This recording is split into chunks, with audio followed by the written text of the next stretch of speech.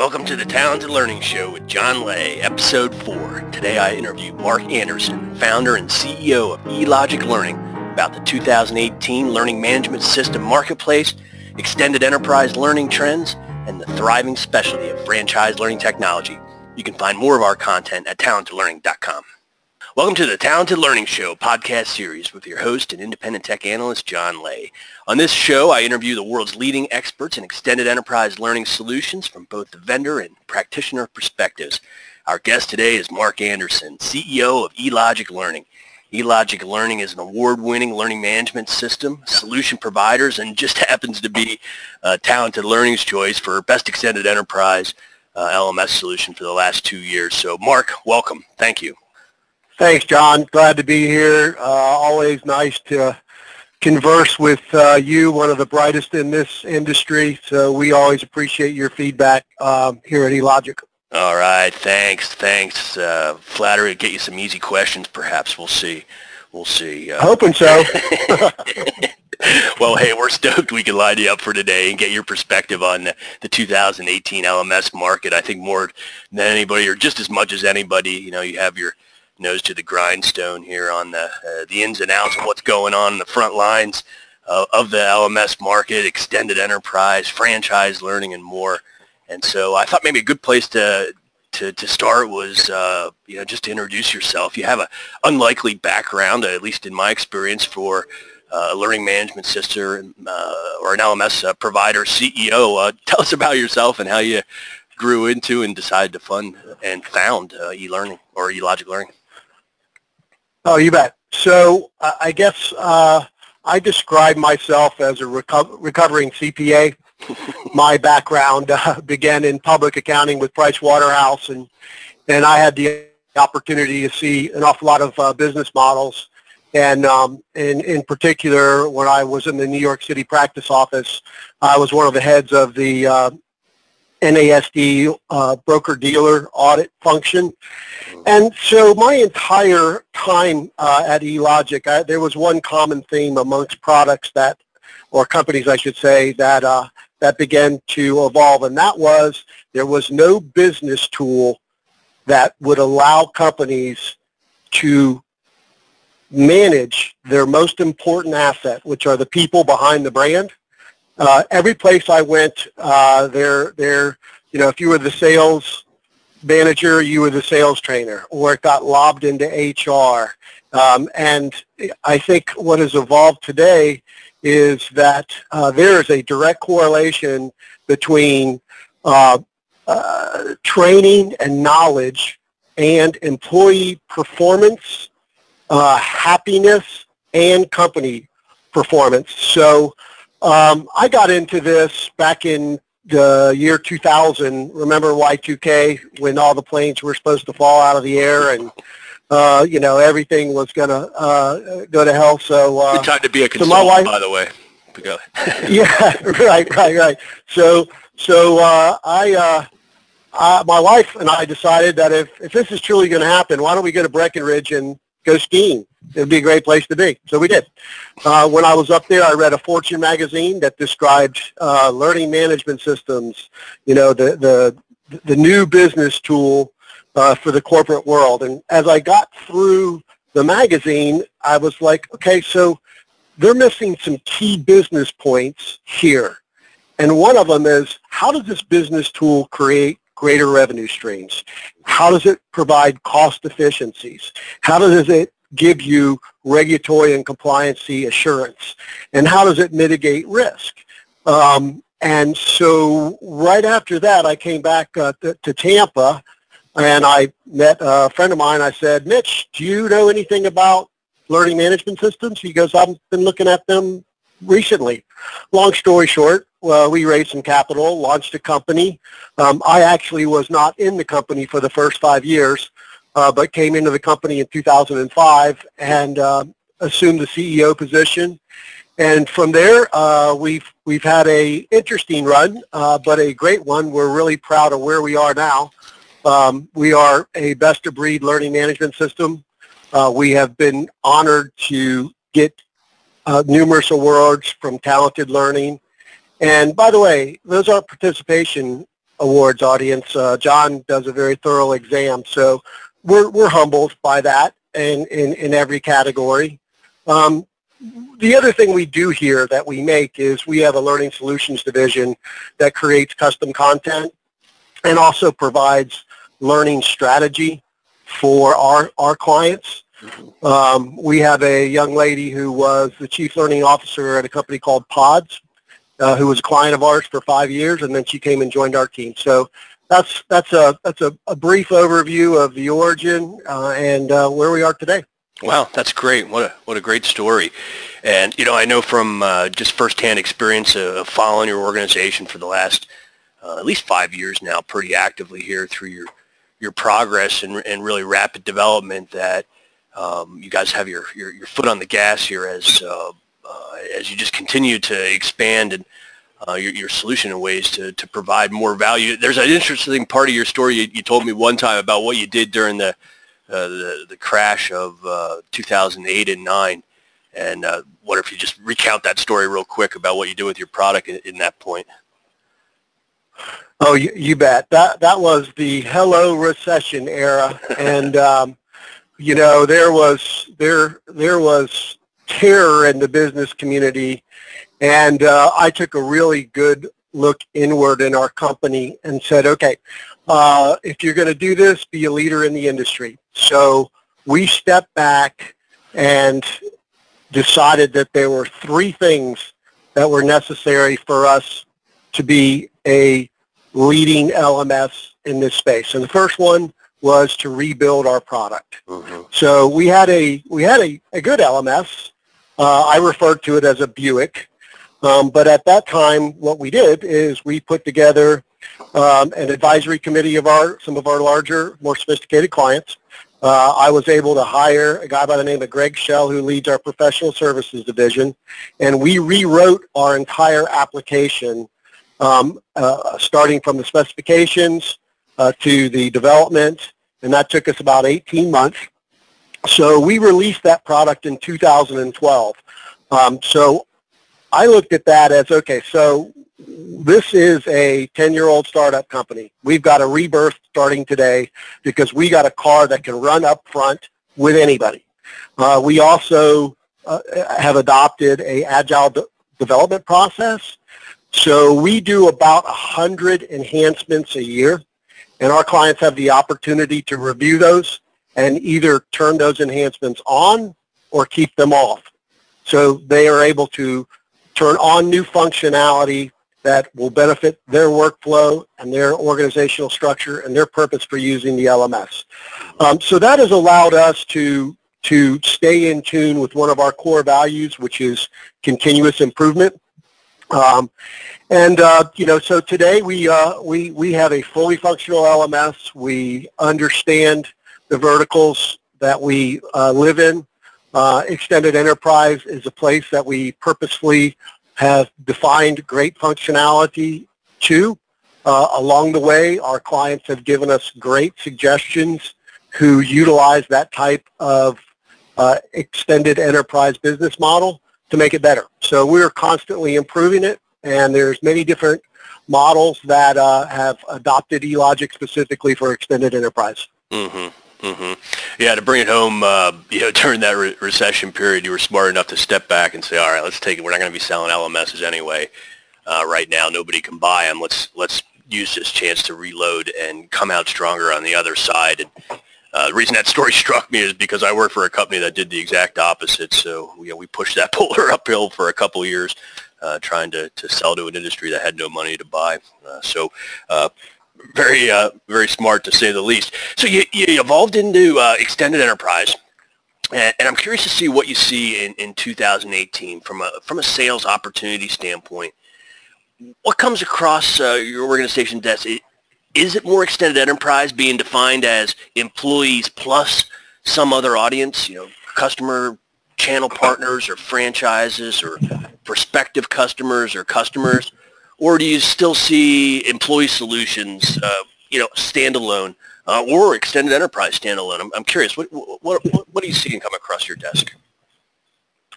I guess it's yes to the first description.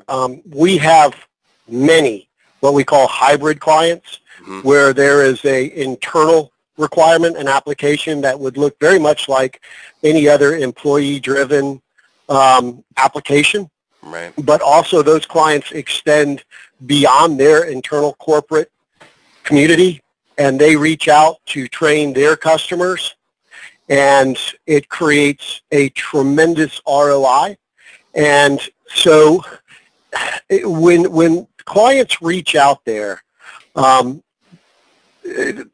we have, again, designed and developed functionality specific for extended enterprise models, where we're able to create an organizational flow, a geographic flow, other relevant attributes that allows us to define and distribute specific information to various locations while keeping the ultimate goal of a franchisor, which is to make sure that the people representing the brand are trained and certified to do so.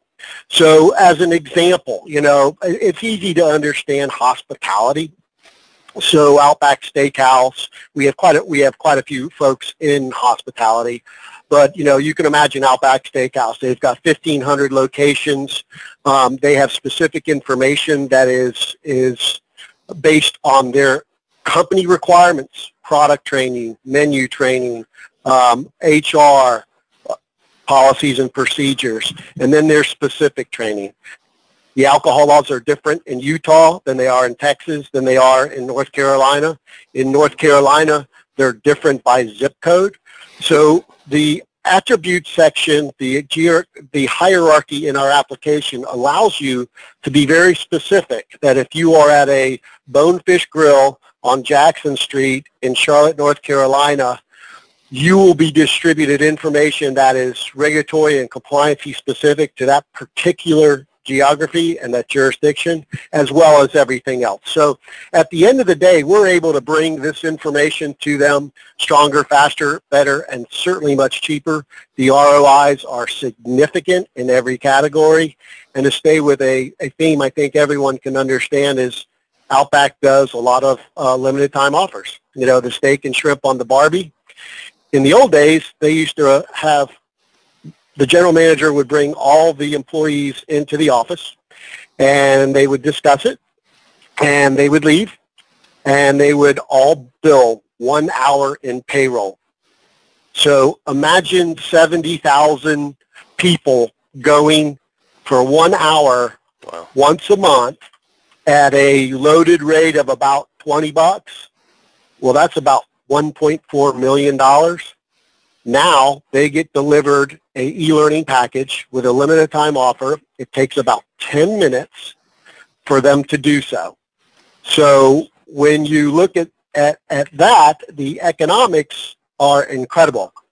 They are saving $1.2 million on each limited time offer. So that's an example of ROI. And remember, I am a recovering CPA, so those are the types of things that I pay great attention to, and I work with our clients directly on, are you accomplishing ROI and are you managing that? Wow. And that's, as you know, that's what we talk about all the time on Talented Learning in our blog posts and webinars. Because the exciting thing about extended enterprise in particular is the ease, I think, in which you can measure the effectiveness. But even the story that you're describing there at Outback, it even takes a level past that yet, where you are identifying what's operationally happening, at a $1.2 million savings. And I'm sure it's just incremental on top of that when you think about, how that's cumulative over time and how they can spend more time in improving content experiences and other experiences to make happier employees, as you described. So it really opens up a lot of cash to do some good. Do you see, what about the franchisees in this whole equation?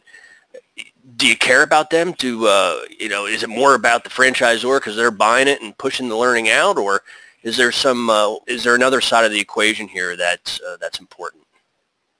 That's an operative question too, because in the absence of bringing value to the franchisee, many times what we've seen is they've created unnecessary curriculum. So we really love to look at what the franchisee strategy is. How does it make them more efficient? How does it make them more money? What are the best practices at the franchisee level? Are they sharing experiences accordingly? And doing that in a formal way so they understand of Dairy Queen, for example, there's 7,000 locations. If they distribute a best practices that they've learned in a particular franchisee or a corporate, then all of those franchisees are going to benefit on implementation of that into their locations.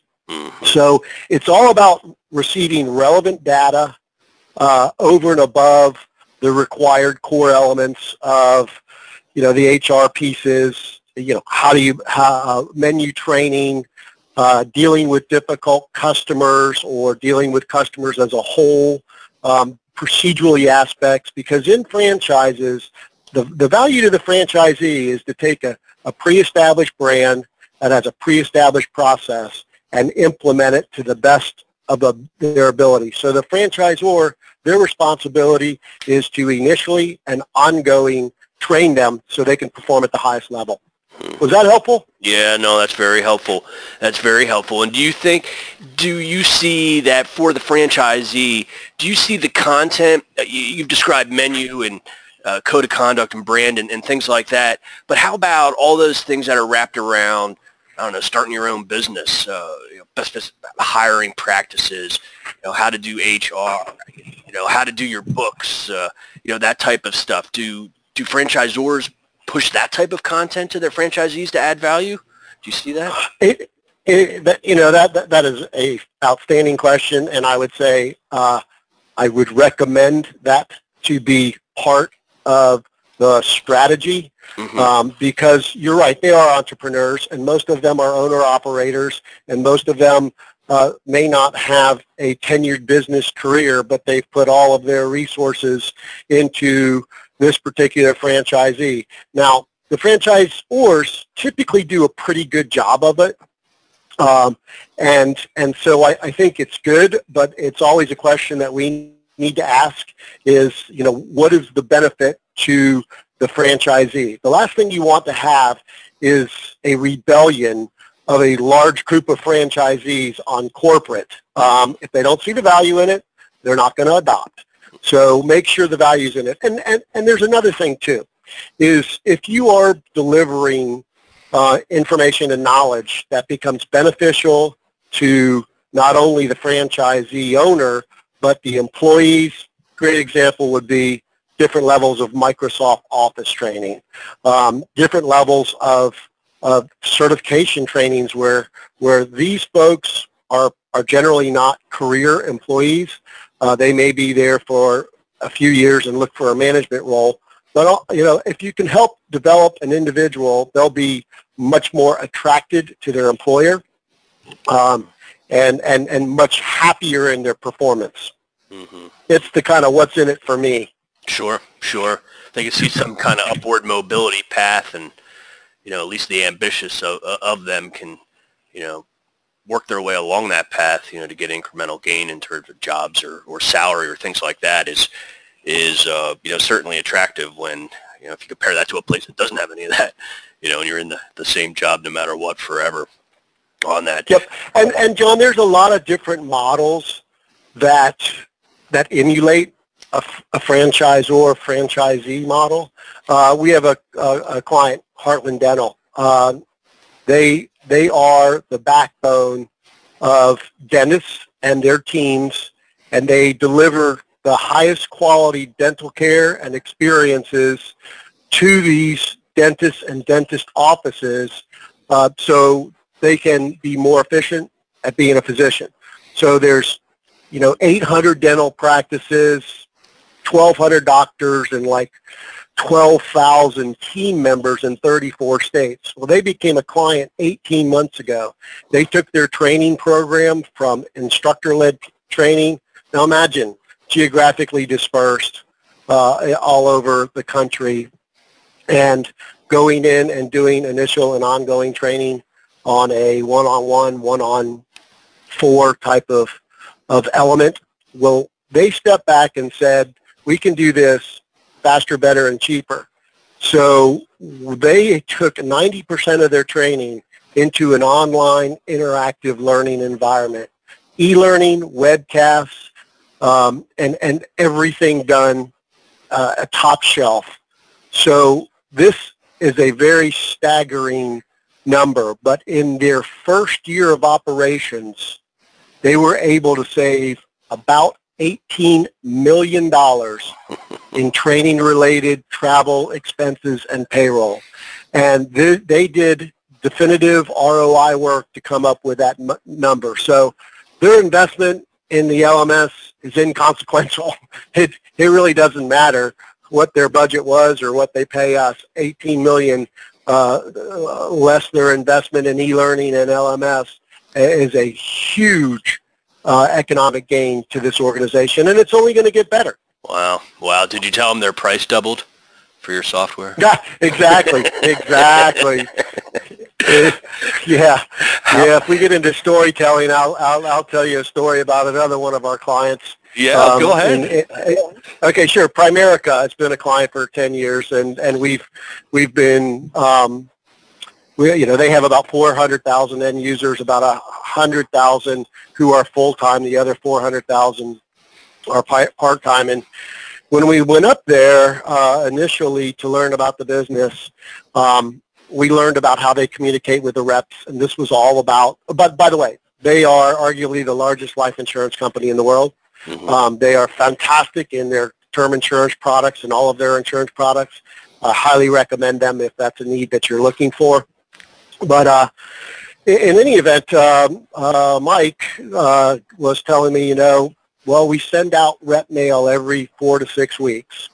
And I'm like, oh, great. Well, what's in rep mail? He goes, well, we have a CD where we're doing sales training, and we send them a bunch of paperwork on best practices and case studies and those type of things. And we send it to them overnight, and they get an opportunity to read it. And I'm like, wow.